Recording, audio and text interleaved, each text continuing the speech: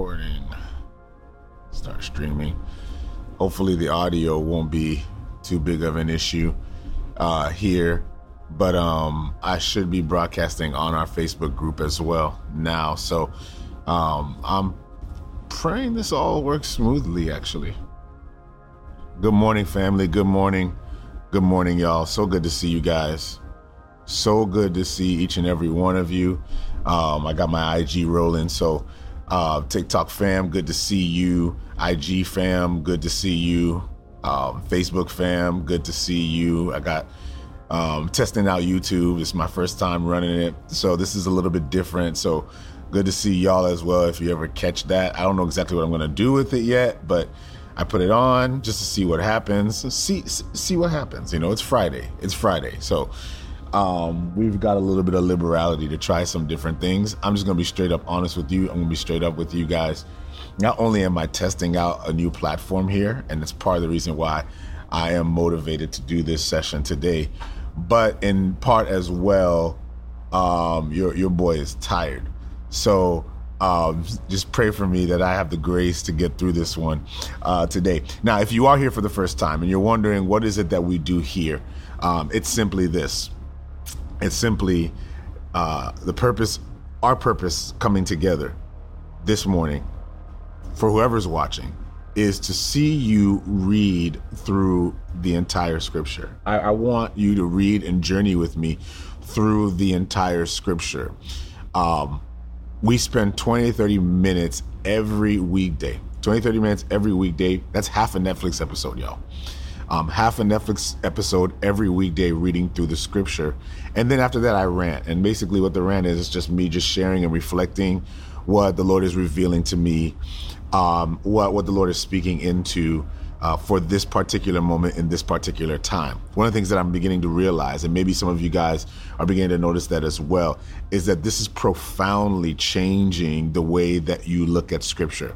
It's profoundly changing the way that you read the Bible. And if that's the case, then that in and of itself is a W for me, because that's what I want to see. I want to see people transformed by the word. I want to see people transformed by the scriptures. And so if that's you and you say, hey, man, this has really changed just the way I see the scriptures in totality, then my brother, my sister, that's why I'm here. That's why I do this. I'm using a new platform today. So if you guys see me kind of bouncing around, I'm trying different things. I'm trying to run different platforms to see if we can run everything in one place. At least starting to run more of these sessions in one place. I don't know what's going to happen, but we're just going to trust the Lord through this. But the Lord has been speaking to it. I also want to say this, that if this is your first time, you're like, man, I should have been here from the gate. You know, we're just reading through the Bible and we're talking about it. We're just going to rant about the Bible, read through the Bible and rant. And you're wondering, okay, how do I get back into this? Well, you can get into this simply by checking out our Read and Rant podcast. Over 2,000 of you guys have already subscribed to it, which is incredible to me, that I've got 2,000 of you who said, hey, I want to be a part of this and I want to journey in this. That's what I'm using, Mike. I'm using Restream. So I, we'll see what happens. I'm playing with it. We'll see how it goes. As a matter of fact, for those of you who are on Facebook, if you are on Facebook, let me throw this out there. There's a button in our Facebook group. For those of you who are in our Facebook group, you can catch all the reading rants on Facebook, by the way. But if you are in our Facebook groups, I see some of you guys are messaging right now. I can see your messages, but I can't see who's sending them. All you have to do is click the Restream link that you see that I posted in the Facebook group, and basically it's just a quick setup, and it allows me to see your names so that I don't just see Facebook user, because right now all I see is Facebook user. I see, so thankful that the Lord has led me to you. The Read and Rant is awesome. And honestly, how I understand, change the way I see my Savior. Praise God. I'm encouraged by that. Change the way I see my Savior, and honestly, how I understand the Holy Spirit. That is incredible. If I can change your perspective on Jesus and the Holy Spirit and the Bible, because the Bible has often been mistaught, it's been misappropriated, and so I pray that this time would be an encouragement to you. So if it is a blessing to you, I'm so encouraged by that. Today we're going to get through Deuteronomy. We are finishing the Pentateuch. We're finishing the Torah, the first 5 books of the Bible: Genesis, Exodus, Leviticus, Numbers, and Deuteronomy. And I am grateful. I've heard all the stories about how this has changed the way you read the Bible, and it's been liberating to you. So for that reason alone, I'm encouraged by that. But yeah, if you click the Restream link, hey, good morning, Ellison. Good morning, Izzy. Good to see you guys. If you click the Restream link, I'll be able to see your names, but that's neither here nor there. But yeah, so let's get right to it. We close with Deuteronomy 29. Today I want to read through. I don't know. I don't know how much energy I have today for our rant. So just pray for me through that. I'm incredibly tired, but the Holy Spirit has a way of doing what he wills and desires in our time together. So we'll just see where the Lord leads. But I'm going to read and then let the Lord have his way. So Deuteronomy 30, and I'm going to pray. And this is what I want you to do as you read through the scriptures. I want you to pray through these 3 questions. What is the Lord revealing concerning himself? As you're prayerfully reading, as you're reading the scripture, ask God, what are you revealing concerning you? The second question is what is God revealing concerning people? And the third question is, what is God revealing concerning me? These are the 3 questions that I want to motivate you with as you engage with the scriptures today. So let's get into it. Let's run. Deuteronomy 30, verse 1. Father, I just ask, Lord, that you would speak to me, speak through me. Lord, even in a time where I'm physically exhausted, Lord, maybe even slightly mentally exhausted. Lord, that you would give me strength and that you would just pour into me in this time. Lord, I ask that you would give me the grace, Lord, to get a refreshing from you in my time in your word. Not for any other reason, but because, Lord, I glorify you and I lift you up. And I say that in Jesus' name. Amen. And amen. Let's do it. Let's dig in. Deuteronomy 30, verse 1. Now it shall come to pass, when these things come upon you, the blessing and the curse, which I have set before you, and you call them to mind among all the nations where the Lord your God drives you, and you return to the Lord your God and obey his voice according to all that I command you today, you and your children, with all your heart and with all your soul, and the Lord your God will bring you back from captivity and have compassion on you and gather you again from all the nations where the Lord has scattered you. If any of you are driven out from the farthest parts under heaven, from there the Lord your God will gather you, and from there he will bring you. Then the Lord your God will bring you to the land which your fathers possessed, and you shall possess it. And he will prosper you and multiply you more than your fathers. And the Lord your God will circumcise your heart and the heart of your descendants, to love the Lord with all your heart, with all your soul, that you may live. Also, the Lord your God will put all these curses on your enemies and on those who hate you, who persecute you. And you will again obey the voice of the Lord and do all his commandments, which I command you today. The Lord your God will make you abound in all the work of your hand, in the fruit of your body, in the increase of your livestock, and in the produce of your land for good. For the Lord will again rejoice over you for good, as he rejoiced over your fathers. If you obey the voice of the Lord your God to keep his commandments and his statutes, which are written in the book of law, and if you turn to the Lord your God with all your heart, with all your soul. For this commandment which I command you today is not too mysterious for you, nor is it far off. It is not in heaven that you should say, who will ascend into heaven for us and bring it to us, that we may hear it and do it. Nor is it beyond the sea that you should say, who will go over the sea for us and bring it to us, that we may hear it and do it. But the word is very near you, in your mouth and in your heart, that you may do it. See, I have set before you today life and good, death and evil. That I command you today to love the Lord your God, to walk in his ways, and to keep his commandments, his statutes, his judgments, that you may live and multiply, and the Lord your God will bless you in the land which you possess. But if your heart turns away, that you do not hear and are drawn away and worship other gods and serve them, I announce to you today that you shall surely perish.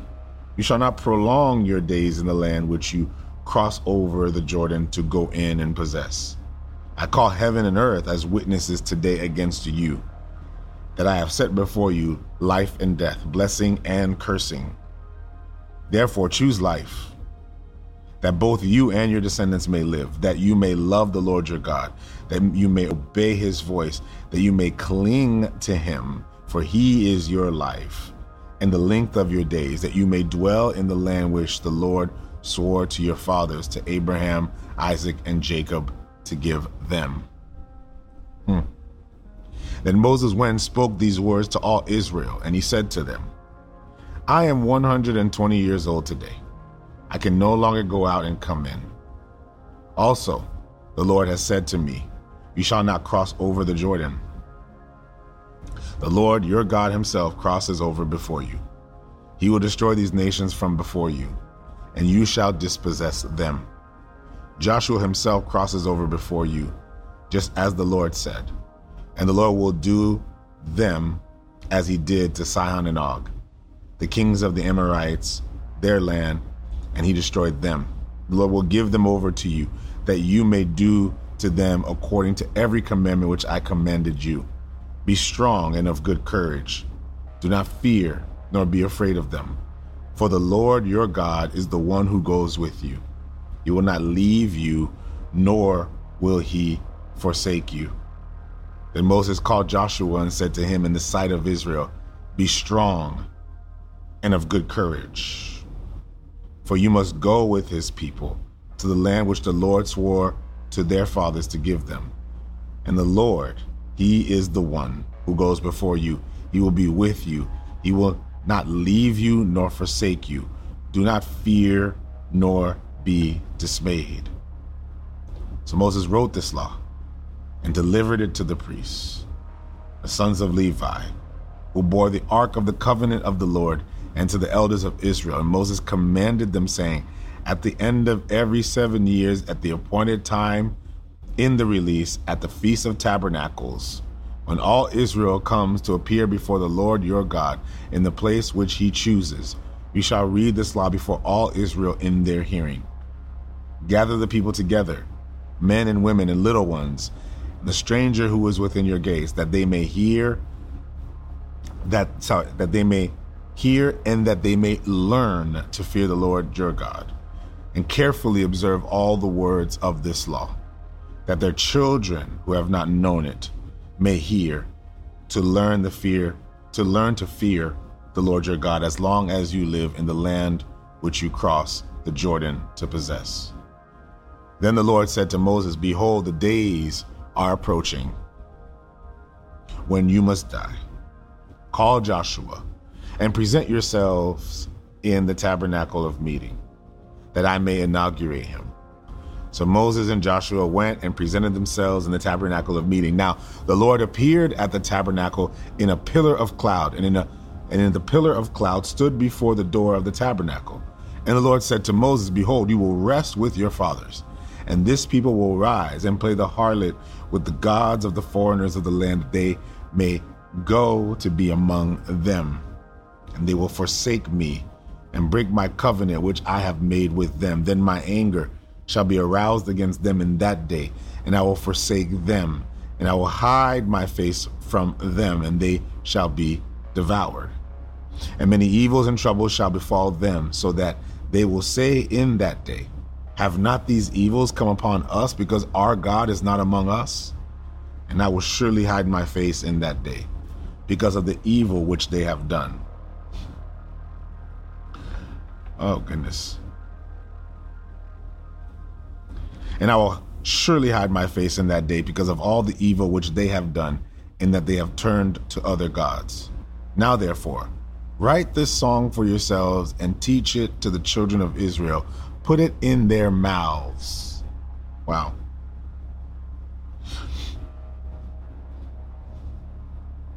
Wow. Sorry. Let me go ahead and reread that. Something that just came to my mind. Now, therefore, write down this song for yourselves and teach it to the children of Israel. Put it in their mouths, that this song may be a witness for me against the children of Israel. When I brought them to the land flowing with milk and honey, of which I swore to their fathers, and they have eaten and filled themselves and grown fat, then they will turn to other gods and serve them, and they will provoke me and break my covenant. Then it shall be, when many evils and troubles have come upon them, that this song will testify against them as a witness. For it will be forgotten in the mouths of their descendants. For I know the inclination of their behavior today, even before I had brought them to the land which I swore to them. Therefore, Moses wrote the song that day. Moses wrote the song that same day and taught it to the children of Israel. He then inaugurated Joshua the son of Nun and said, "Be strong and of good courage, for you shall bring the children of Israel into the land which I swore to them, and I will be with you." So it was, when Moses had completed writing the words of this law in a book, when they were finished, that Moses commanded the Levites, who bore the ark of the covenant of the Lord, saying, "Take this book of the law and put it beside the ark of the covenant of the Lord your God, that it may be there as a witness against you. For I know your rebellion and your stiff-necked. If today, while I am yet alive with you, you have been rebellious against the Lord, then how much more how much more after my death? Gather to me all the elders of your tribe, of your tribes and your officers, that I may speak these words in their hearing and call heaven and earth to witness against them. For I know that after my death you will become utterly corrupt and turn aside from the way which I have commanded you, and evil will befall you in the latter days, because you will do evil in the sight of the Lord and provoke him to anger through the work of your hands. Then Moses spoke in the hearing of all the assembly of Israel the words of this song until they were ended. Give ear, O heaven, and I will speak, and hear, O earth, the words of my mouth. Let my teaching drop as the rain, my speech distill as the dew, as raindrops on the tender herb, and as showers on the grass.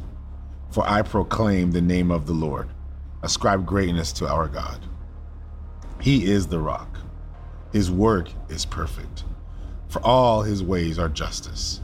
A God of truth and without injustice. Righteous and upright is he. We have corrupted ourselves. They are not his children. Because of their blemish, a perverse and crooked generation do thus deal with the Lord, O foolish and unwise people. Is he not your father who brought you? Has he not made you and established you? Remember the days of old. Consider the years of many generations as your father, and he will show you, your elders, and he will tell you, when the Most High divided their inheritance to the nations, when he separated the sons of Adam, he set the boundaries of the people according to the number of the children of Israel. For the Lord's portion is his people. Jacob is the place of his inheritance. He found him in a desert land and in a wasteland, a howling wilderness encircled him. He instructed him. He kept him as the apple of his eye. As an eagle stirs up its nest, hovers over its young, spreading out its wings, taking them up, carrying them up on its wings. So the Lord alone led him, and there was no foreign God with him. He made him ride the heights of the earth, that he might eat the produce of the field. He made him draw the honey from the rock, and the oil from the flinty rock. Curds from the cattle, and milk of the flock, with fat of lambs, and rams of the breed of Bashan, and goats with the choicest wheat. and you drank wine, the blood of the grapes. But Jeshurun grew fat and kicked. You grew fat, you grew thick, you are obese. And he forsook God who made him, and scornfully esteemed the rock of his salvation. They provoked him to jealousy with foreign gods. With abominations they provoked him to anger. They sacrificed to demons, not to God. To gods they did not know, to new gods, new arrivals that your fathers did not fear. Of the rock who begot you, you are unmindful, and have forgotten the God who fathered you. And then when the Lord saw it, he spurned them because of the provocation of his sons and his daughters. And he said, I will hide my face from them. I will see what their end will be. For they are a perverse generation, children in whom is no faith. They have provoked me to jealousy, but what is not God? They have moved me to anger by their foolish idols. But I will provoke them to jealousy by those who are not a nation. I will move them to anger by a foolish nation. For a fire is kindled in my anger, and shall burn to the lowest hell. It shall consume the earth with her increase, and set on fire the foundations of the mountains. I will heap disasters upon them. I will spend my arrows on them. They shall be wasted with hunger, devoured by pestilence and bitter destruction. I will send against them the teeth of beasts, with the poison of serpents of the dust. The sword shall destroy outside. There shall be terror within. For the young man and virgin, the nursing child with the man of gray hair. I would have said, I will dash them in pieces. I will make the memory of them to cease from among men. Had I not feared the wrath of the enemy, lest their adversaries should misunderstand, lest they should say, our hand is high, and it is not the Lord who has done all this. For they are a nation void of counsel, nor is there any understanding in them. Oh, that they were wise, that they understood this, that they would consider their latter end.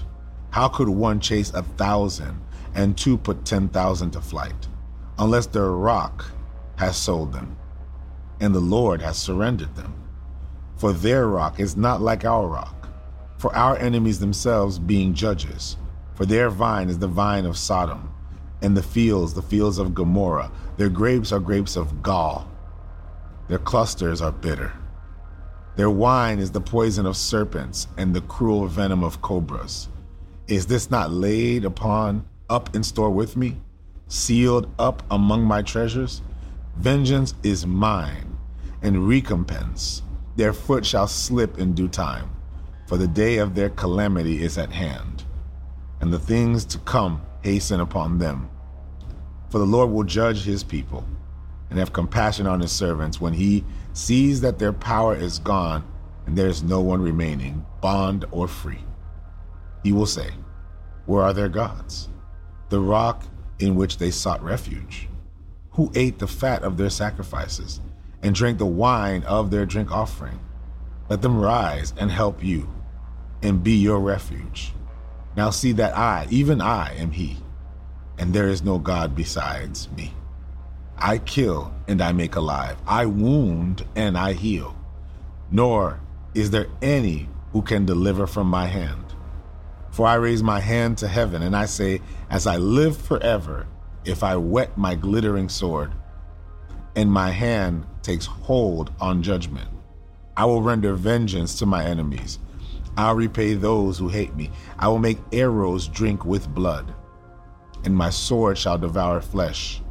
With the blood of the slain and the captives from the heads of the leaders of the army, rejoice, O Gentiles, with his people, for he will avenge the blood of his servants, and render vengeance to his adversaries.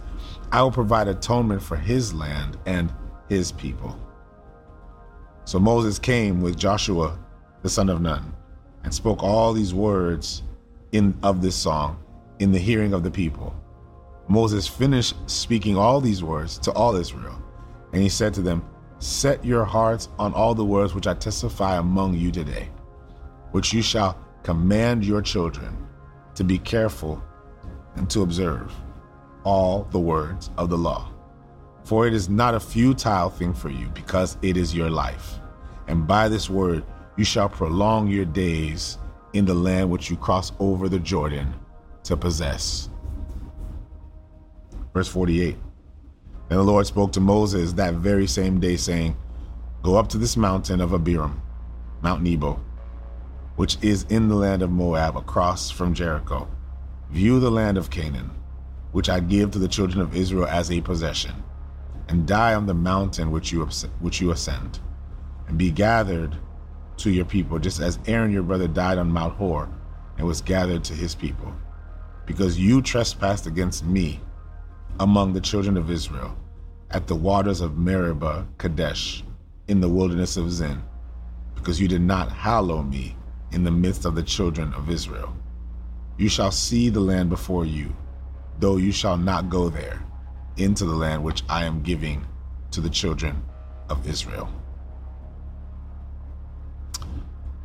We hit 8:30, debating, should I just finish these last chapters? I'm going to hold. We're going to finish Deuteronomy. We're going to finish Deuteronomy next on Monday. So even though we don't read tomorrow, but we're going to finish it on Monday. And we're going to stop right here. Man, I'm tempted to finish it. I'm tempted.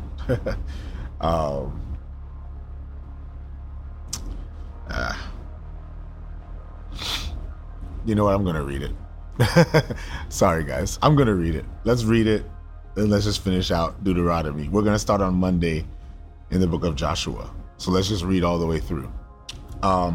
Let's do it. So Deuteronomy 33, verse 1. Now this is the blessing with which Moses, the man of God, blessed the children of Israel before his death. And he said, The Lord came from Sinai and dawned on them from Seir. He shone forth from Mount Paran. He came with 10,000s of saints. From his right hand came a fiery law for them. Yes, he loves the people, all his saints that are in your land. Sorry. I think just skipped. Sorry. Verse 3. Yes, he loves the people. All his saints are in your hand. They sit down at your feet. Everyone receives your words. Moses commanded a law for us, a heritage of the congregation of Jacob. And he was king in Jeshurun. When the leaders of the people were gathered, all the tribes of Israel together, let Reuben live and not die, nor let this man be few. And this he said of Judah, Hear, Lord, the voice of Judah, bring him to his people, his hands be sufficient for him, and you may be a help against his enemies. And of Levi he said, Let your Thummim and your Urim be your Holy One, whom you tested at Massah, and with whom you contended at the waters of Meribah. Who says of his father and mother, I have not seen them, nor did he acknowledge his brothers or know his own children, for they have observed your word and kept your covenant. And you shall teach Jacob your judgments, and Israel your law. You shall put incense upon you, and a whole burnt sacrifice on your altar. Bless his substance, Lord, and accept the work of his hands. Strike the loins of those who rise against him, and those who hate him, that they not rise again. Of Benjamin, he said, the beloved of the Lord, who dwell in safety by him, who shelters him all the day long.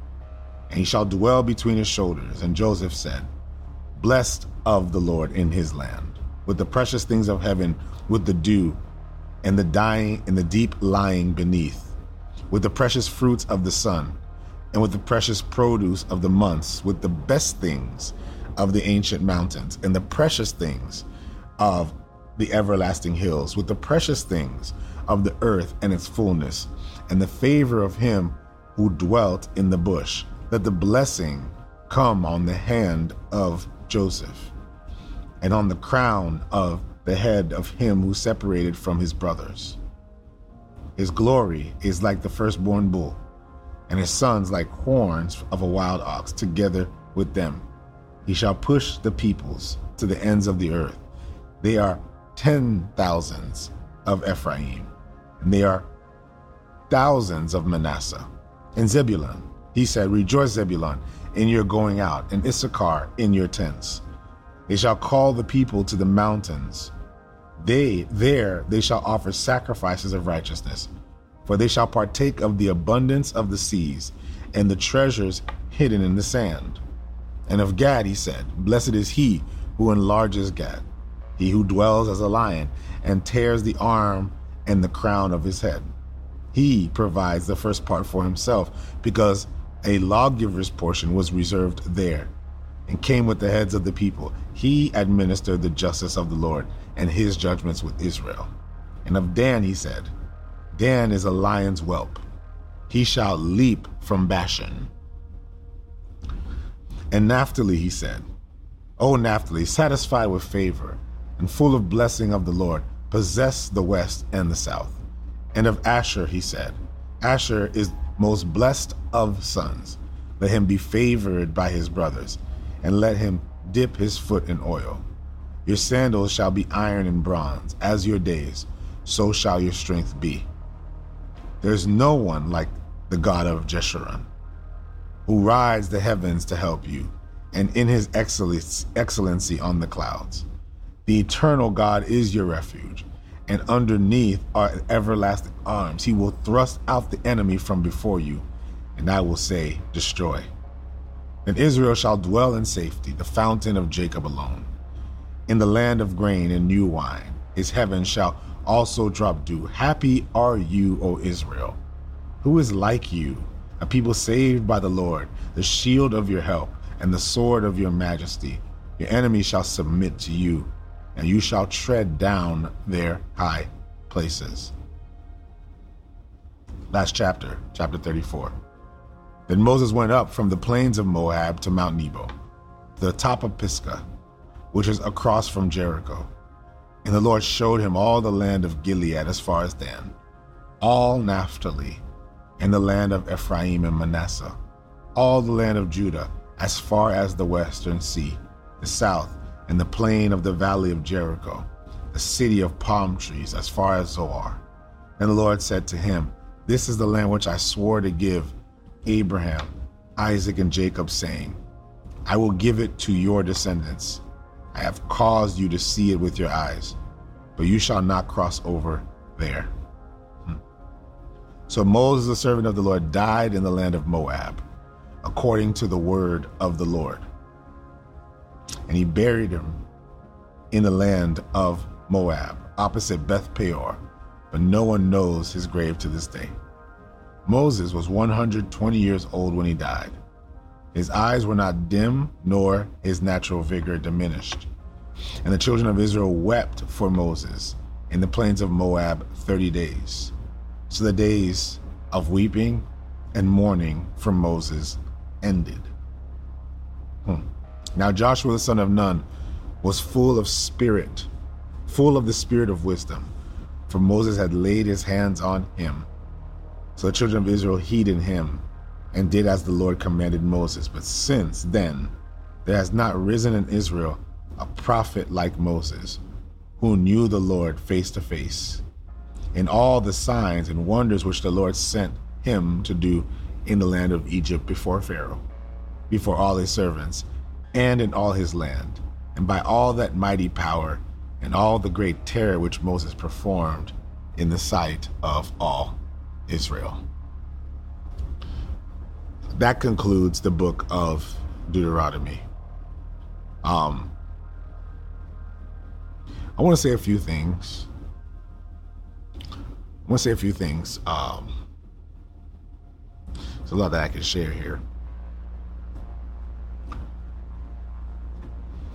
We are chronicling the twilight of the life of one of the most esteemed characters in the Bible. Moses is one of the most esteemed characters in the Bible. And what I find particularly interesting is that what we'll notice throughout Moses' life is that his life was very much ordained by God. His life was very much ordained by God. Why do I say that? I say that because Moses' story is not the story of a person who you would have known it ended in this way. To be a man so esteemed. Moses was an Egyptian. He was among the Egyptian elite. Moses grew up as an adopted child to Pharaoh's daughter, and Moses lived in the temple, got to enjoy the temple. He was very much steeped into Egyptian culture and Egyptian life. Moses was very much a culturally Egyptian man. He grew up Egyptian. We know that because as a baby, he came into Pharaoh's palace among the elite family at near his birth, so much so that he needed to be nursed. So Moses was very much culturally Egyptian. You would have never expected for Moses to start off culturally among the Egyptian elite to now ending as a Hebrew prophet. It's a very interesting story because how he starts is not how he ended. Moses was uniquely called to lead a people from one context to another, from one place to another. Moses is a key player in the grand narrative, in the grand story of God and his people. Because as I've told you before, as we've been reading through the Pentateuch, God is writing a story of humanity. And he's doing in the backbone of that story, the bridge of that story, the story in which all the stories shoot out of is the story of the Hebrew people. You're going to find it interesting if you spend time really to study, anthropological history and archaeology. You're going to find how these Hebrew people seemed to touch culture and society all throughout history. All throughout history. Like they touched everything. Shout out to Harry Cox. There you go. So to every dimension of history. I knew what you were trying to do. That's why I did it. And so it's important there, right, for us to see how the children of Israel are touching everything. They're touching everything. Every story of humanity they're touching. Every story of humanity they're touching. Every story of humanity they're touching. We see the story of the Roman Empire, and the Hebrew people are very key players in that. And yet they're such a small people.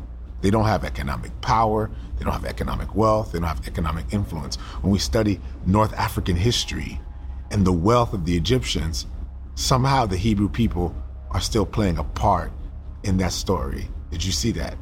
Playing a part in that story. And so we go all the way throughout and we see how the Hebrew Israelite people are touching European history, Asian history, African history. These people are the glue that binds the history of all humanity. Are y'all with me so far? These people are the glue that bind the history of all humanity. And yet that was God's intention from the beginning. God was in the business of restoring humanity. God was in the business of restoring humanity. Let me explain to you how. Adam and Eve were called to be fruitful, to multiply the earth, to fill the earth and subdue it. Subduing it, the word there is to literally to rule over it. He gave mankind rule over the earth. He gave, ready for this terminology, dominion. He gave mankind dominion over the earth. He told him to fill the earth and subdue it and let him have dominion. God called men to rule the earth. He's ruling the earth under God's authority.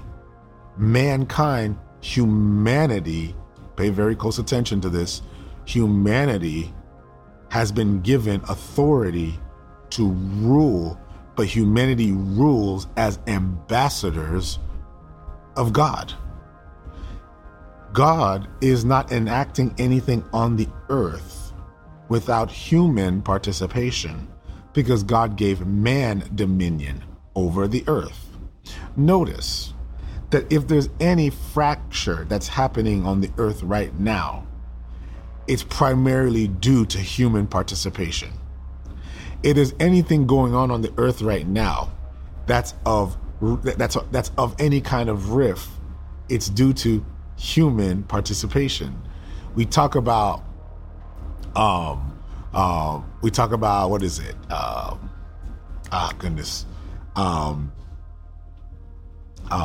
Pollution. My brain is not all here. I'm tired, guys. We talk about pollution.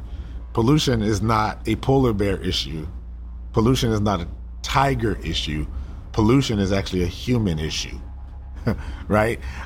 When we talk about the issues that are going on right now, population density and macroeconomies, these are human issues.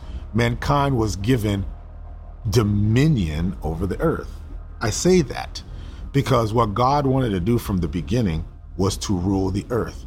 He wanted to rule the earth. He desired to subdue it. Man was God's ambassadors on earth. The moment that man went on his own agenda over God's agenda, there was a separation in authority and power and rule. Now the earth was cursed. Initially, the earth was blessed, and now the earth was cursed. This is going back to what I was saying to you yesterday, that the earth was cursed. Now there are difficulties. Now there are challenges on the earth. Now there's disease. Now there's sickness. Now there's all these things as a result of that.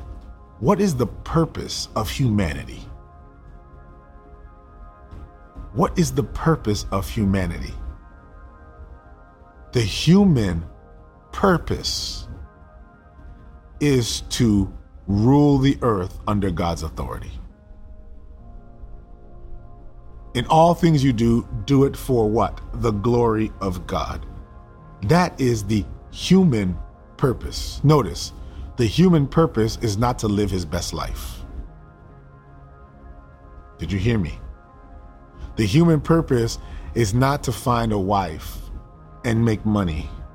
And that's not the human purpose. The human purpose is not all the things that they tell you that the human purpose is. The human purpose is to literally to be ambassadors of God. That's the human purpose. So would it be odd then that when the human purpose isn't fulfilled, that the human himself finds unfulfillment? Have you ever noticed, I've joked about it, but it's a very serious thing.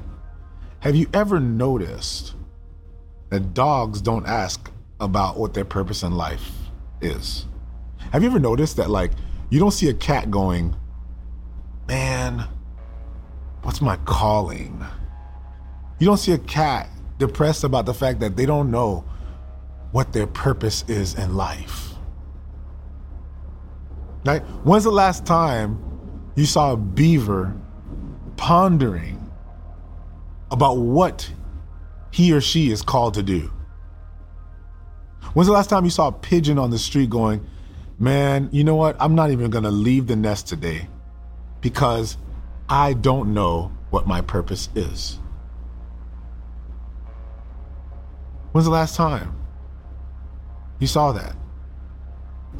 And yet there's a complexity in us, and there is a wisdom in us, and a spirit in us that makes us realize that there's more to us than just making money. There's more to us than just getting married. There's more to us than just procreating. There's more to humanity than just living, surviving, eating, and drinking. There's more to us than these things. Are you catching me here? What I'm saying to you is there's a yearning within mankind. There's a yearning in the human being that there's got to be more to life than just me eating, sleeping, breathing, waking up, going back to sleep. Oh, I get to have a vacation this time. And it is this lack of purpose that leads to our angst as a people, as humans.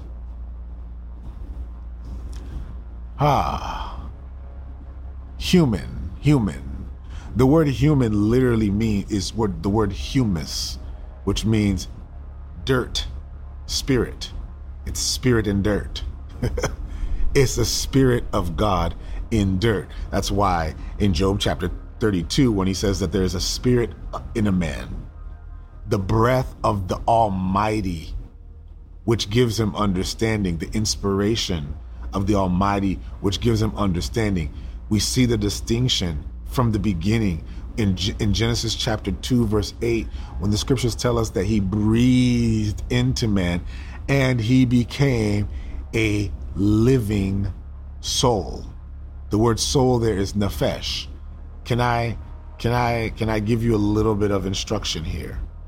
You are not who you are because of your flesh. You're who you are as a binding of spirit and flesh. Can I say that one more time? It is not your intelligence that makes you a child of God. I'm just going to rant for a little bit, if you would allow me, and then I'm going to get to my point. And I hope you'll tolerate me today, because today I'm tired. So I'm just letting when I get tired sometimes, my brain just goes loose and I just say whatever is on my mind. That can be good and that can be bad at the same time.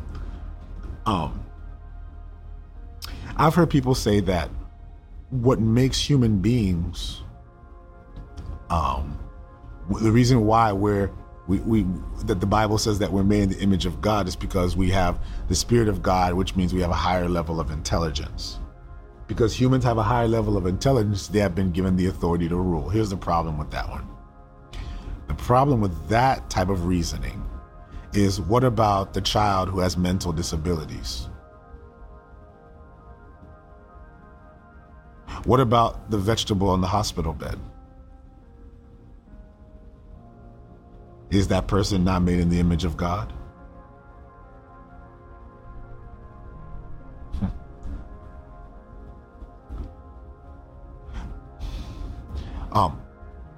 We're not made in the image of God because we're smarter than every other animal.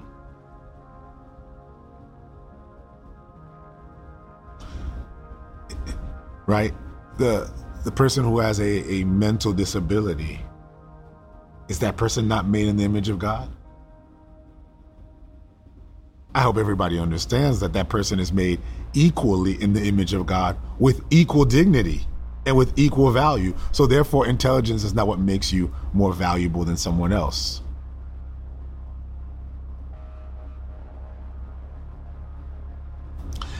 Others say, well, it's because we have emotion, and because God is emotional, and because we have emotion, then we are made in the image of God. Here's the problem with that, family.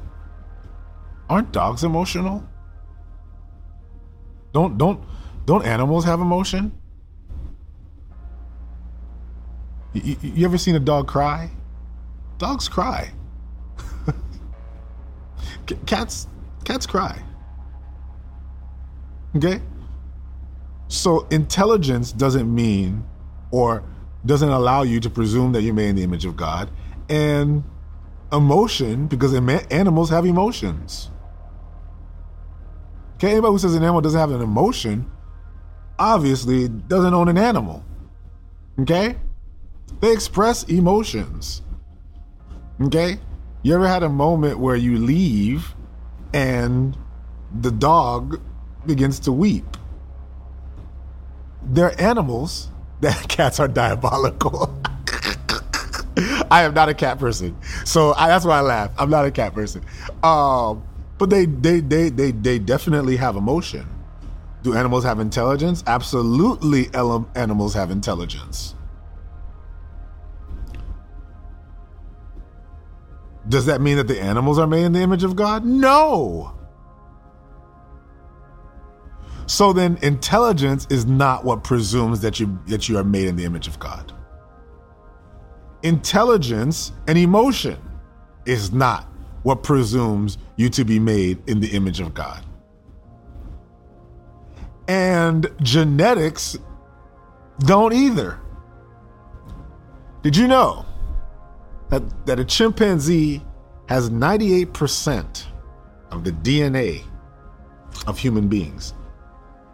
There's only a 2% variation in DNA between a chimpanzee and a human being.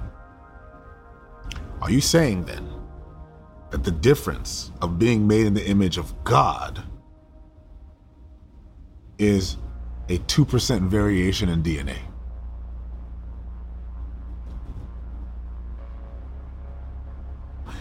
I'll help you out there. The answer is no. The answer is no. Intelligence doesn't presume that you're made in the image of God. DNA does not. Therefore, it's not about whether you're white, you're black. It doesn't matter where you come from. It doesn't matter how intelligent you are. None of those things matter. It is what we see in Genesis chapter 2. When the Lord breathed into him and he became a living soul. There was a distinction between God and the animals. Between humans and the animal. The distinction, ready for this? Here's where I'm going to push back here because I know a lot of you are thinking right now, yes, it's that we have a spirit. Yes, that is a distinction. But the distinction is that God put his spirit into the man. I want you to stay with me here. He put his spirit into the man. He put his ruah into the man. It is the ruah that made him a living nefesh. I don't want to go into full-blown Bible study here, okay? Because then, and maybe I have to do a Bible study on this as well. Because people go, well, living soul, because we have a soul or a spirit, soul. What does that even mean? We have to define that. And I find that people have a very small perspective of what the soul is, because even the scriptures refer to animals having nefesh. Wait, what? Yes. I can go through scripture. If we read the Hebrew, you're going to see that it says that the animals have nefesh. So it's not that the animals don't have spirit. And I'll eventually do a Bible study on that, but we see it through the scriptures. It's not that we don't have spirit or that they have spirit. It's that we have his spirit. Pay very close attention here. There is a spirit in a man. What is that spirit? As Job says, he says, it is the breath of the Almighty that gives him understanding. Understanding what? The will of God.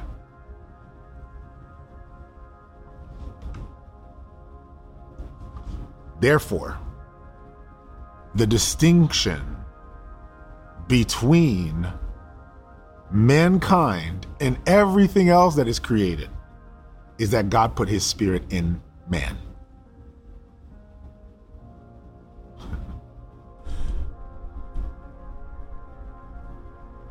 Animals do not deal with morality.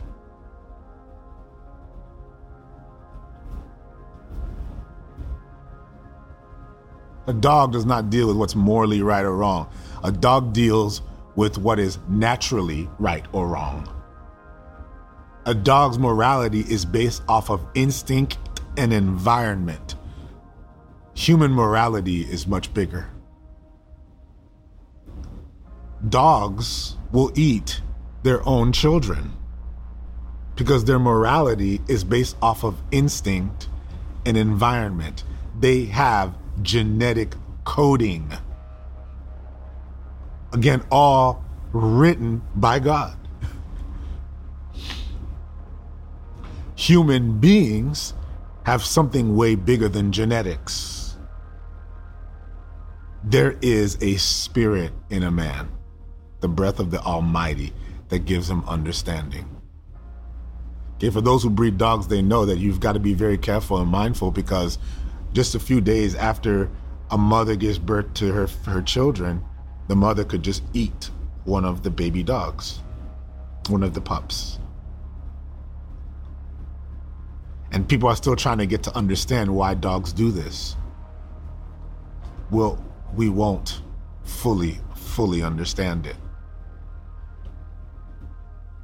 But there's something genetically coded in the dog that makes the dog do that.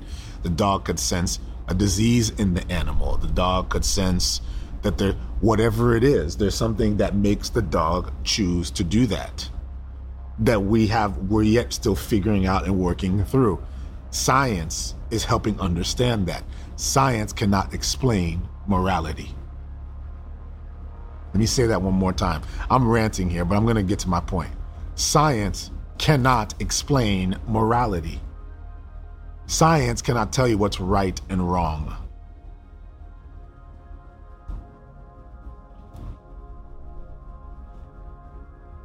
Okay? I have immoral cats. It's even hard when you think about it to call an animal immoral, right? Like, think about it. Like, how can the animal be immoral? The animal knows no morality. The animal cannot be moral or immoral. It doesn't even fit within the framework of the existence of the animal.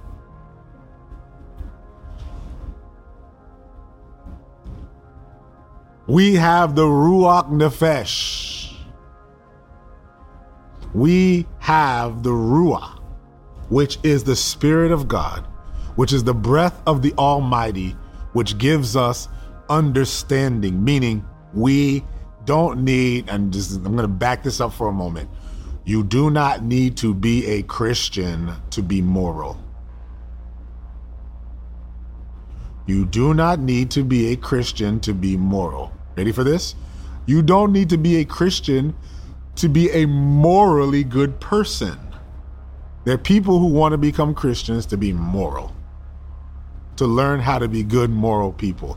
Even atheists have the Ruach.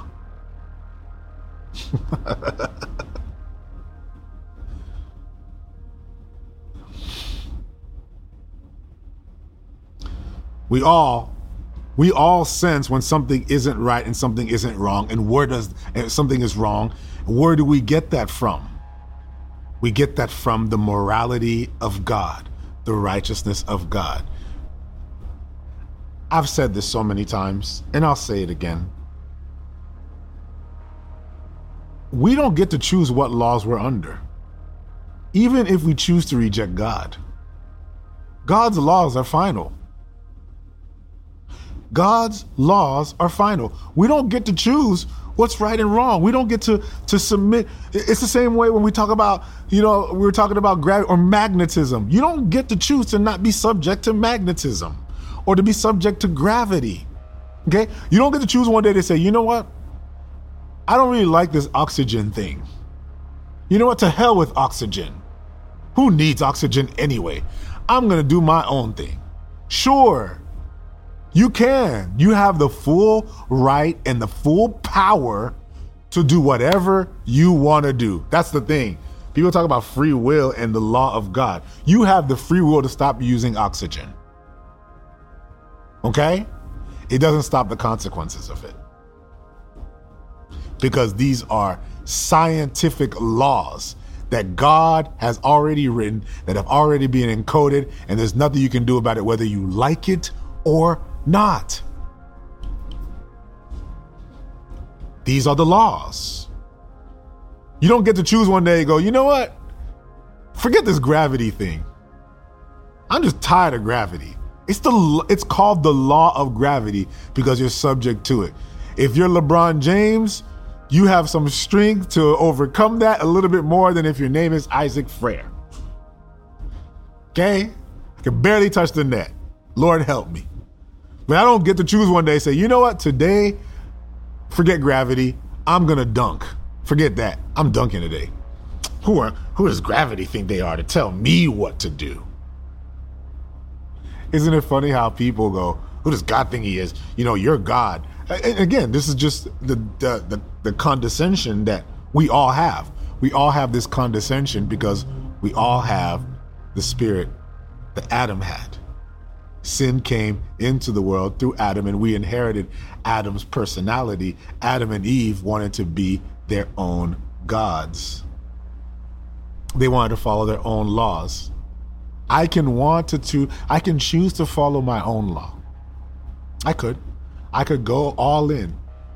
I can go all in, and I can go to the court, and I can go wide open for a tomahawk dunk. I could go wide open for a tomahawk slam dunk jam and do it like I don't care about gravity, because gravity don't matter. How do you think it's going to turn out for me? It's going to hurt. I'm going to hurt something doing it because I have built in me the morality of God. I have built in me, the laws of science and nature. My body is subject to it. And when it comes to the laws of the spirit, I am subject to it. Whether I'm an atheist or not. Whether I choose to or not. I'm subject to it. And Adam felt it. And what's beautiful about it is that even though mankind falls, God came with a plan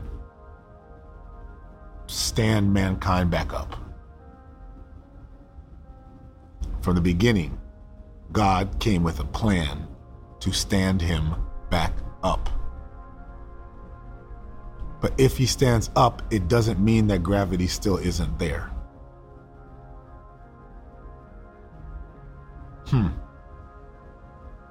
For many of us, we're looking to get up, but we're looking also for God to remove gravity. But if God removes gravity, if he removes his righteousness, his holiness, and his justice, then God can no longer be God. Because it embodies who God is. You're asking God to not be God if God cannot maintain his righteousness and his justice. And yet God used his justice and his righteousness to bring restoration back to all of us. When the Lord breathed into man, he breathed his spirit, that is his morality, that is his justice, that is his law, that is who he is. He breathed it into man. And what the scriptures is about is how God brings us all back up. And that God does this through a people.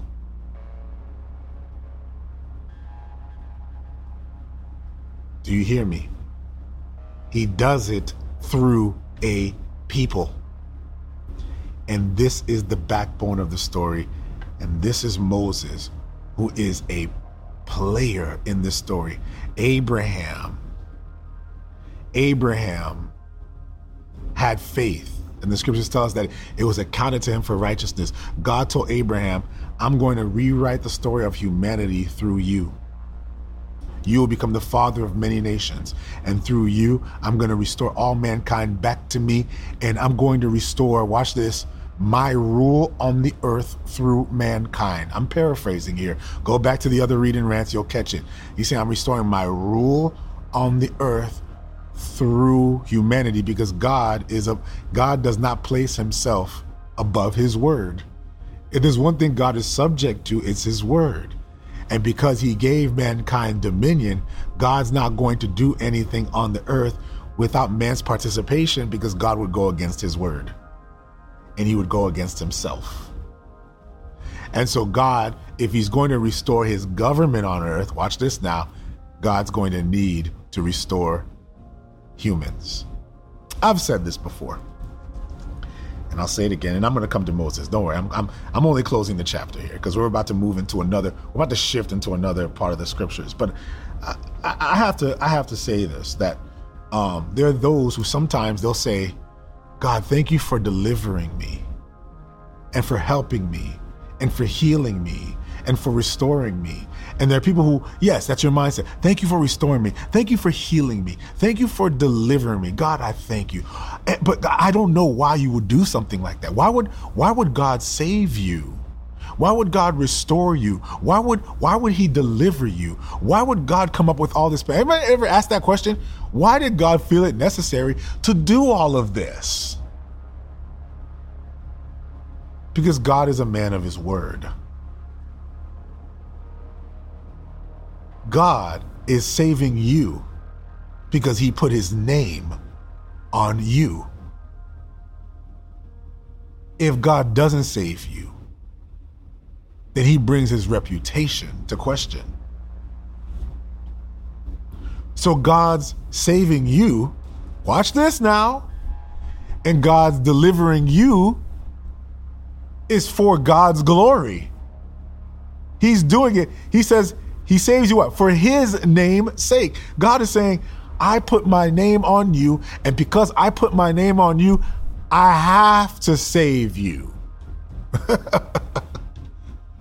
Either that, or I just let the earth destruct, because I cannot do anything on the earth because I put my rule on the earth through humankind. Therefore, I must save humankind.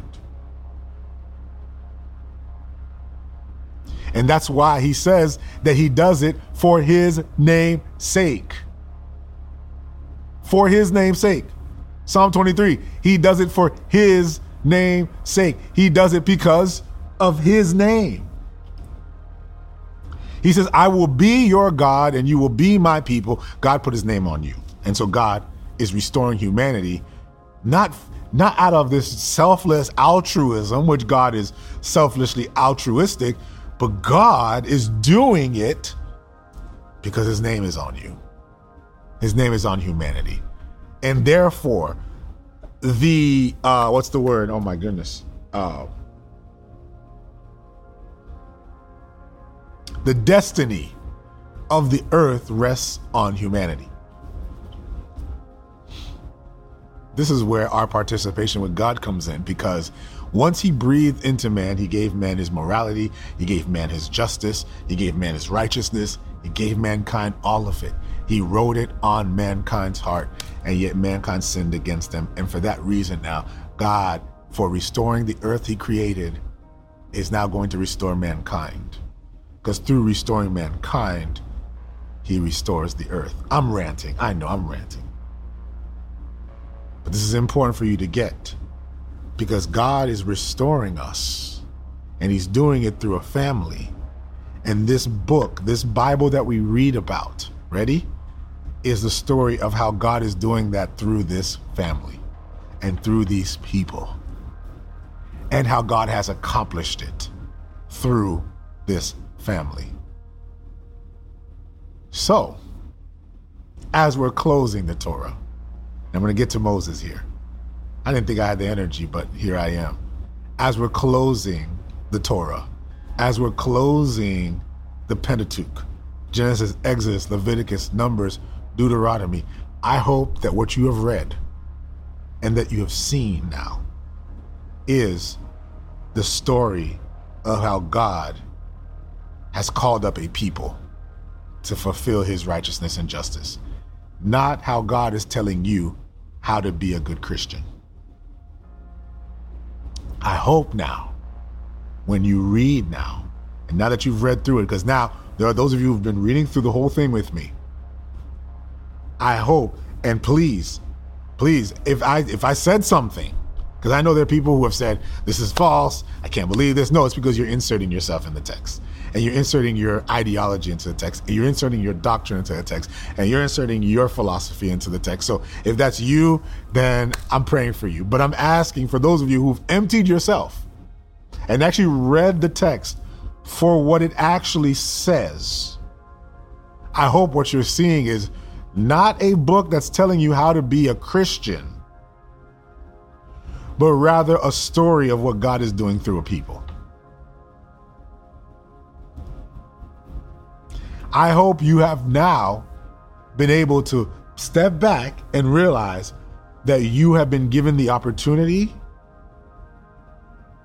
to see the story of God and the people that he has set aside to bring the restoration to the whole world. I hope that when you read these 5 books, that you are reading 5 books that were not written to you, but have eternal implications on your life. They weren't written to you, but they were written for you.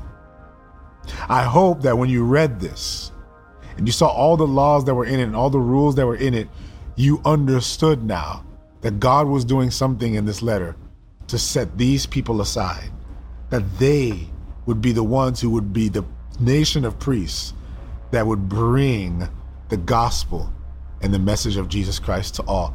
I hope you see that what God was doing is God was playing out a story of humanity and using these people and calling these people as actors that play the role in this story. I hope that when you read this, you didn't go, man, look at all these rules that the Bible's telling me to follow, but to now know that none of these rules ever applied to you,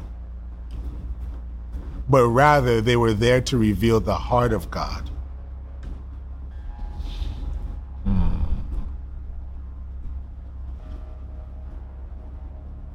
I hope you read a story about a people from Abraham, Isaac, Jacob. Jacob's name was changed to Israel. Israel has 12 sons. These 12 sons go to Egypt. They fall under captivity in Egypt. The same family now. These 12 sons fall into captivity in Egypt. Then Moses enters into the story. And Moses now becomes the prophet who takes them out of Egypt, brings them into the wilderness. And into the wilderness, before they go to the land that was promised to them, they went to Mount Sinai. And there God reinstituted the calling that he gave to Abraham about his children, to say that these many children are going to bring the righteousness and justice of God, that my kingdom would be established again through humanity, but that it would be instituted through these people. It would be through these people that the seed would come from. And so now, watch this, he institutes the law to these people, because he's telling these people, be holy for I am holy. He's setting them aside. Moses became the voice and the minister of this to these people. That's what we're reading. That's what we've read. Then we go through Exodus, where the law was written. And after the law was written, the book of Exodus ends with them having the law, but not having the presence of God, because God wanted to reveal to his children that the law was never intended to bring them into his presence. The law was intended to set them apart so that the glory of God would be revealed through them. He was revealing, even to us today, that the law was never good enough to bring us into the presence of God. The 10 Commandments was never good enough. The Pentateuch was never good enough. The Mosaic laws were never good enough. The food laws were never good enough. The ceremonial laws were never good enough. And so because of all these laws, and these laws they left without being in the presence of God, Leviticus opens with Moses, who is the prophet, not being able to enter into the presence of God. Moses is living out an incredible story. And in that story, Moses now begins to seek the Lord. And what the Lord does is the Lord gives him a new law. Notice now, God is making amendments to the law that he gave them in Exodus, meaning the law was never set in stone. The law was meant to reveal his glory and to reveal his character and to reveal his heart. And so now he writes the law. And now with this law, he sees that they cannot enter into his presence because the very people who were given the law fell short of the glory of God. The people who had the law couldn't even live up to the law and live up to the contract. And so Moses now comes back to God, and God makes an amendment, and God gives him a new law. This law is Leviticus. And in Leviticus, we learn the law of the sacrifice, the atonement, that now he institutes the office of the priest, the Levite, who would now be the mediator between the sinners and between God. And the priest now would be the one that would administer the sacrifice. And when the sacrifice would be administered, no matter how many times they broke the law, all they would have to do is bring the sacrifice. That's what he's revealing here. And that's what the book of Leviticus was all about. And Moses got to be a minister to that. Moses got to reveal that. Moses got to show the people that the law was never good enough for your salvation. The law was never good enough for you. The law was meant to set you apart. But even then, I put in my law a way back into my presence, because even though God is holy and righteous, he gave us a law that would allow us back into his presence. All that would be required is a priest and a sacrifice. You could not come to the presence of God, but a priest would be set aside who would come, and that priest would then present the sacrifice. And in the moment that the priest presented the sacrifice, the sin was absolved. And these very people who now were sinners, who continually made mistakes over and over again, had now a way of getting back into the presence of God. This is for anybody who's here, who has not read through the Pentateuch, that God from the beginning knew that you would mess up. He knew that you would make mistakes, and yet he gave you access back into his presence every time. God never makes it final. The sins that you've committed against him, that even though the people sinned against him, he gave Leviticus an access back in. Notice it didn't say how many times they sinned. They continue to sin over and over again, and they continue to bring the sacrifice over and over again, because they were given access to the presence of God through the law. That means then the law has life in it, that the law gave them access back to God. And through Leviticus now, we see Leviticus ends with them now having the presence of God. They started off not being able to enter into the presence of God. Leviticus ends with them, with Moses being able to enter into the presence of God. Then we go into Numbers, and they go on this road trip. And on this road trip, they're finally going to the promised land, because here's one thing they knew. They knew that if they're going to go to the land that was promised to them, they better go with the presence of God. They said, even at Mount Sinai, that if your presence does not go with us, we will stay right here. And that's exactly what they did. In Leviticus, they never moved until they had the presence of God again. And when they had the presence of God, then they got to moving again. Then when they began to move to the land that was promised to them, they had disagreements. There were dissensions among them. Why? Because even though they had the law, and even though they had the atonement, they still were human beings who still need to learn how to be with each other and to learn to trust in the promises of God. However, that generation did not trust God. That generation did not have faith in God. So as a result of that, God said they're going to stay here and allow the next generation to go in. And so now we get to the book of Deuteronomy. And in Deuteronomy now, the next generation now have been given the law. Moses is giving them everything. He's giving them what they were given at Mount Sinai. He gave them everything that they were given along the road. And now he's giving them that and then some. Why? Because the law was never written in stone. That the law was meant to reveal the heart and the character of God. And Moses has been given the privilege to minister and to lead these people through this, through all the frustrations, through all the dissension, through all the disagreement. Even then, God's grace was still sufficient for them. We see the grace of God all through this. They get to the river Jordan, and they're about to go into the land that is promised to them. And God is saying, before you go into that land, I need to give you a few more laws, because I need you to learn how to rule in the land that I give you in the way that I wanted Adam to rule. You see, I put my spirit on Adam, and I put my spirit on Adam, but Adam sinned and has separated from me. So now I have to put it on paper, because it cannot be written on your heart yet. Watch this now. He says, says, I got to write it on stone because it cannot be written on your heart yet. Something needs to happen before that law is written on your heart. But for now, I'm going to write it on stone so you know exactly how I want you to live when you go into the land that was promised. Moses had the privilege of being the man who would lead the people from captivity all the way to their place of breakthrough. And now they're entering into the land. And in the end, this is what Moses says to them. He says to them, I've lived with y'all for long enough. I've lived with you guys for long enough. I've seen the way you move. You're stiff-necked people. You continually disobey. And I've spoken the blessings and the curse that will happen to you when you go into this land because it's still the law. If you disobey God, heaven's not your issue, earth is. When you disobey his law, you're going to fall into sickness. You're going to fall into disease. Abortions exist because of the law. The scriptures tell us, Paul says this, the strength of sin is the law. If there was no gravity, I wouldn't get hurt trying to dunk.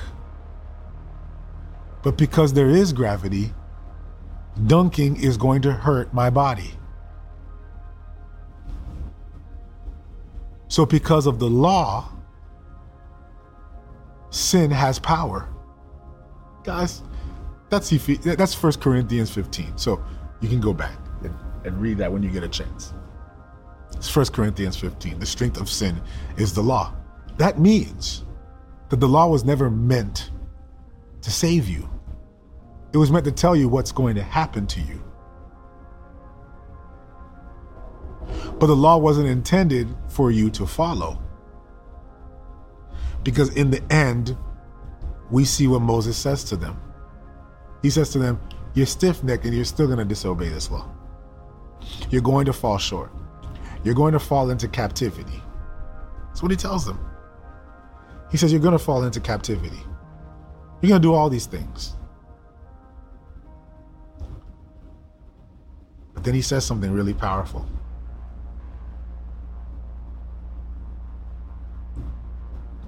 He says something really powerful. He says, I'm 120 years old today, Deuteronomy 31. I can no longer go out and come in. Also, as the Lord has said to me, you shall not cross over the Jordan. And I'm going to get to Moses in a second. He says, be strong and of good courage. Do not fear or be afraid, for the Lord your God, he goes with you. Why? Even though you sinned, you still have the atonement. With the atonement, you can go in. Do not fear or do not be dismayed. You have the atonement. You don't need to worry. You have the atonement. Then he says in verse 12, gather the people together, men and women, and the little ones, and the stranger who is within your gates, that they may hear and that they may learn to fear the Lord your God and carefully observe the words. Watch this now. In verse 16, he says, verse 16 now, he predicts that they will still keep rebelling. He says, and the Lord God said to Moses, verse 16, behold, you will rest with your fathers, and this people will rise and play the harlot. He's telling them already what's going to happen. He says, you're still going to play the harlot even when you had the law, even when you know all these things, even when you have the atonement, with the gods of the foreigners of the land, where they go to be among them, and they will forsake me and break my covenant, which I made them. He's telling them what's going to happen. And in verse 21, he's telling the consequences. Then it shall be when many evils and troubles have come upon them, because that's what happens. Evil and trouble will come upon you. When it comes upon them, that this song will testify against them as a witness. They'll be reminded of the things that he's saying here. He's about to write the song. For I know your rebellion and your stiff-neck today. Verse 27 there. For I know your rebellion and your stiff-neck today. If today, while I'm yet alive with you, you have been rebellious against the Lord, how much more will you be after my death? Moses knows that these people are going to continue to sin against them. And yet in verse 9, he gives them a word of encouragement. In Deuteronomy 32, he says, for the Lord's portion is his people. Jacob is the place of his inheritance. This is for anybody who's here today. who needs to hear this. And maybe it's just because I'm tired that I'm just full-blown ranting. I should have got off by now. There's somebody who needs to hear this. The Lord's portion is his people. He's telling the children of Israel, you are my portion. He's telling the children of Israel, you are my portion. He's saying, you are important to me.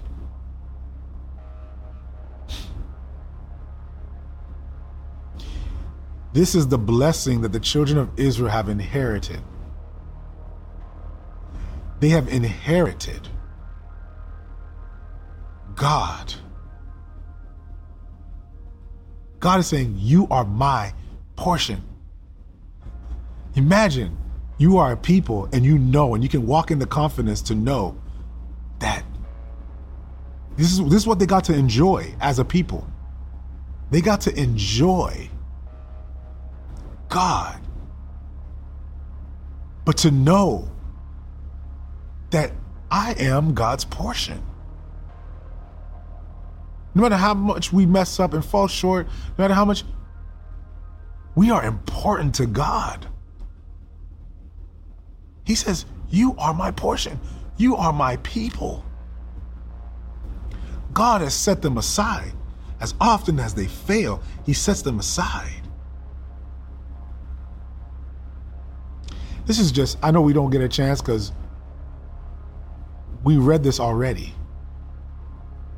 But this inheritance that these children had, we now have by our faith in Jesus Christ. I'm cheating today. I'm cheating today because I'm going to, I could go to verses, but I'm out of time. I gotta go. But I would jump to that verse in Romans that says, now we get to inherit the same blessings that these children got to inherit. We actually have something better than they do, because they had a sacrifice that they had to sacrifice over and over again. Over and over again. And yet we have a sacrifice who once and for all has sacrificed himself and now has given us access to the same inheritance that they have. Ephesians chapter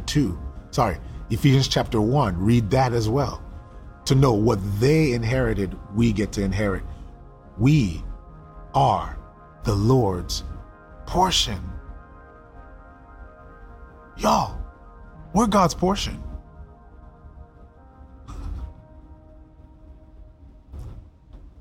Moses is dying.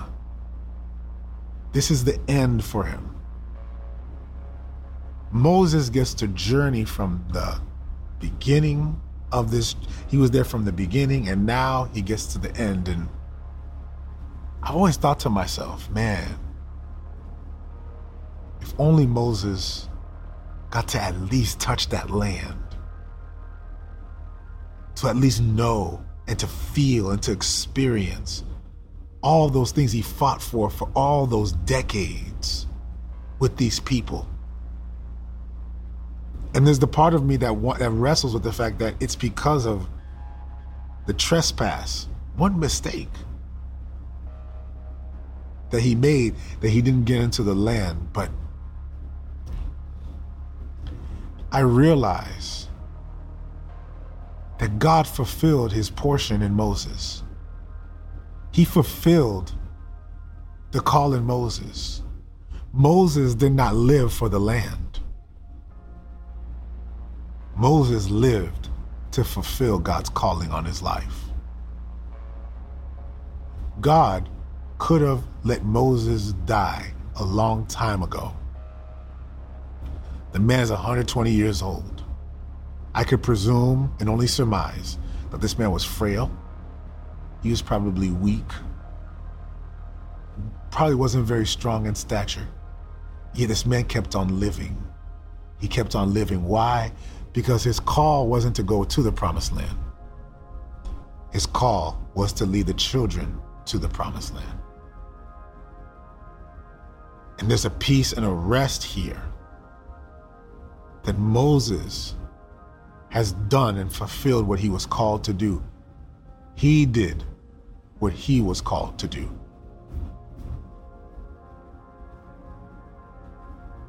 He sends Joshua to go on his behalf. He's fulfilled his calling. I'm going to get there. A long time ago, I used to be really, really frustrated with that part of the text because I'd be like, God, I don't get it. How? And I'm done. Because I know I got you guys hostage. I'm holding you guys hostage, but I'm done. But I used to wrestle with this in prayer. This is a long time ago. When I first read this story and I began to see the revelation of what's happening throughout the Torah, and I got to the end of the Torah and I'm reading it and I'm going, God, why would you do this? Like Moses gave up so much. He sacrificed his life. He sacrificed everything. He even defended these people who kept sinning against you. They kept sinning. They kept sinning against you. They kept and yet you kept forgiving them. And yet Moses, because he struck a rock? Why? Why would you do that, God? Like, what? And I remember God slapping me and saying to me, Isaac, relax yourself. Moses got his inheritance because I was his just reward. Moses got his reward. It was the peace to know that he fulfilled what he was called to do. Moses got his reward. He took them right where he needed them to be. And Moses needed to leave in that time because Joshua needed to lead. The reward wasn't the promised land. The reward was the higher calling. The reward, watch this, family. This is what the Lord had convicted me of. The reward, because it's easy to be depressed and go, man, Moses didn't make it, man. Moses didn't make it. This is, man. You don't realize that the goal was never the promised land. The goal was the glory of God. And yet, if you can be glorified, then the promise can be fulfilled. What I love is that God always does things on his own terms.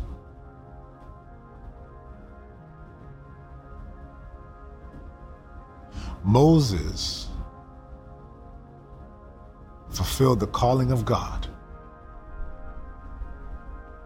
because Moses submitted to the power and the authority of God.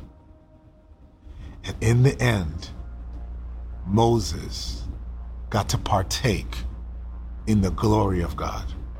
How do we know that? If you recall, there was a time when Jesus was at the Mount of Olives. And there, Peter and the sons of Zebedee, this is I believe in Matthew 24. I have to go back now, I'm sorry. Losing track, I'm tired, so stay with me.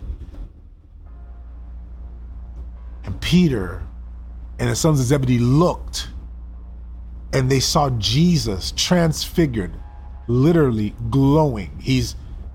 They saw the divine embodiment of Jesus. Literally, the humanity of Jesus was peeled out. And the men saw Jesus in glory. And there they saw two men in Israel, in the promised land, in the land that was promised. They saw two prophets, and among them was a man that you may have been familiar with throughout the last 4 chapters of this book that we've read. Moses was there.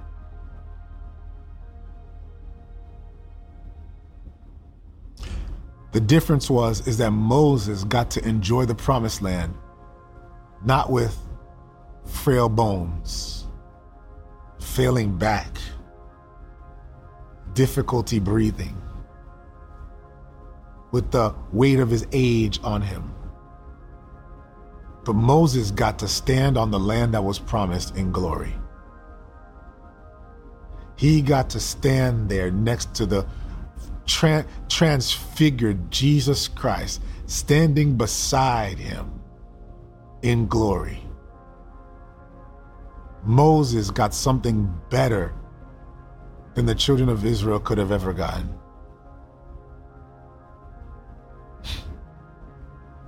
Moses had the promised land, and Moses had Jesus. The children of Israel had the law. Moses had Jesus. And I say this to you guys, for those of you who are here, that there are those of us who want the promise, but can we seek Jesus? Can we seek his face? Can we seek him in every part of our lives? You want the marriage, but do you want it without Jesus? Or do you want it with the law? You want to get that degree. Do you want that degree without Jesus? Or do you want it with the law? You want all these things in your life. You want the promises of God. But do you really want that without the presence of God? I will take Jesus over everything, any day. And even this time where I feel tired and I'm mentally drained. I am. I don't know what it is. I think I'm just tired. I've been going hard for the last month, and I've been trying to catch up on things, and I'm trying to move into some things. And then, of course, add to that, sleep is a commodity right now, with our beautiful daughter. And so it was this morning as I was sitting on the couch and I'm putting baby girl back to sleep. And I prayed and I said to God, I'm tired. Yeah, I'm tired. And yet, there I was in my fatigue, enjoying the presence of God. And God was saying, just rest in me. I didn't want to take it until this moment. I didn't want to. I'm just going to be real with you. I'm convicted of that have I been seeking Jesus? So I almost didn't come today for the read and rant. I almost didn't. I was literally just minutes before wrestling with whether or not I would come, and now I'm beginning to realize that God is ministering to me as I am ministering to you. And what God is convicting me of is, just like Moses, God's promises are yes and amen. They never return to him void. But just know the promise with Jesus is always better. Seek ye first the kingdom of God and his righteousness, and all these things shall be added unto you. Father, I just thank you that you speak every day. You're always speaking. Lord, we leave these 5 books, this part of the Bible, Lord, profoundly encouraged to know, Lord, that you are writing the story of humanity. Lord, we're seeing that you have written and are writing. You have written the story of humanity. We're so grateful for that. Father, we bless your name in all that we do and everything that we seek to accomplish, Father. I just pray, Lord, that we be convicted not to seek it without your presence, Lord God. I just pray, Lord, that we would seek your presence in all things, Lord, that we would fight the good fight. but that we would also, Lord, submit to your will, to know, Lord, that it's your will over ours. It's your kingdom come and your will be done on earth as it is in heaven. So, Lord, as we continue this story that you have written and are writing in our hearts, Father, I pray that you would continue to reveal your message, reveal your truth, Lord, as we begin to read through Joshua. Reveal your truth to us, Lord. When we return on Monday, let us be encouraged to know, Lord, that you have already overcome, and we get to be privileged partakers of it. And we say that in Jesus' name. Amen.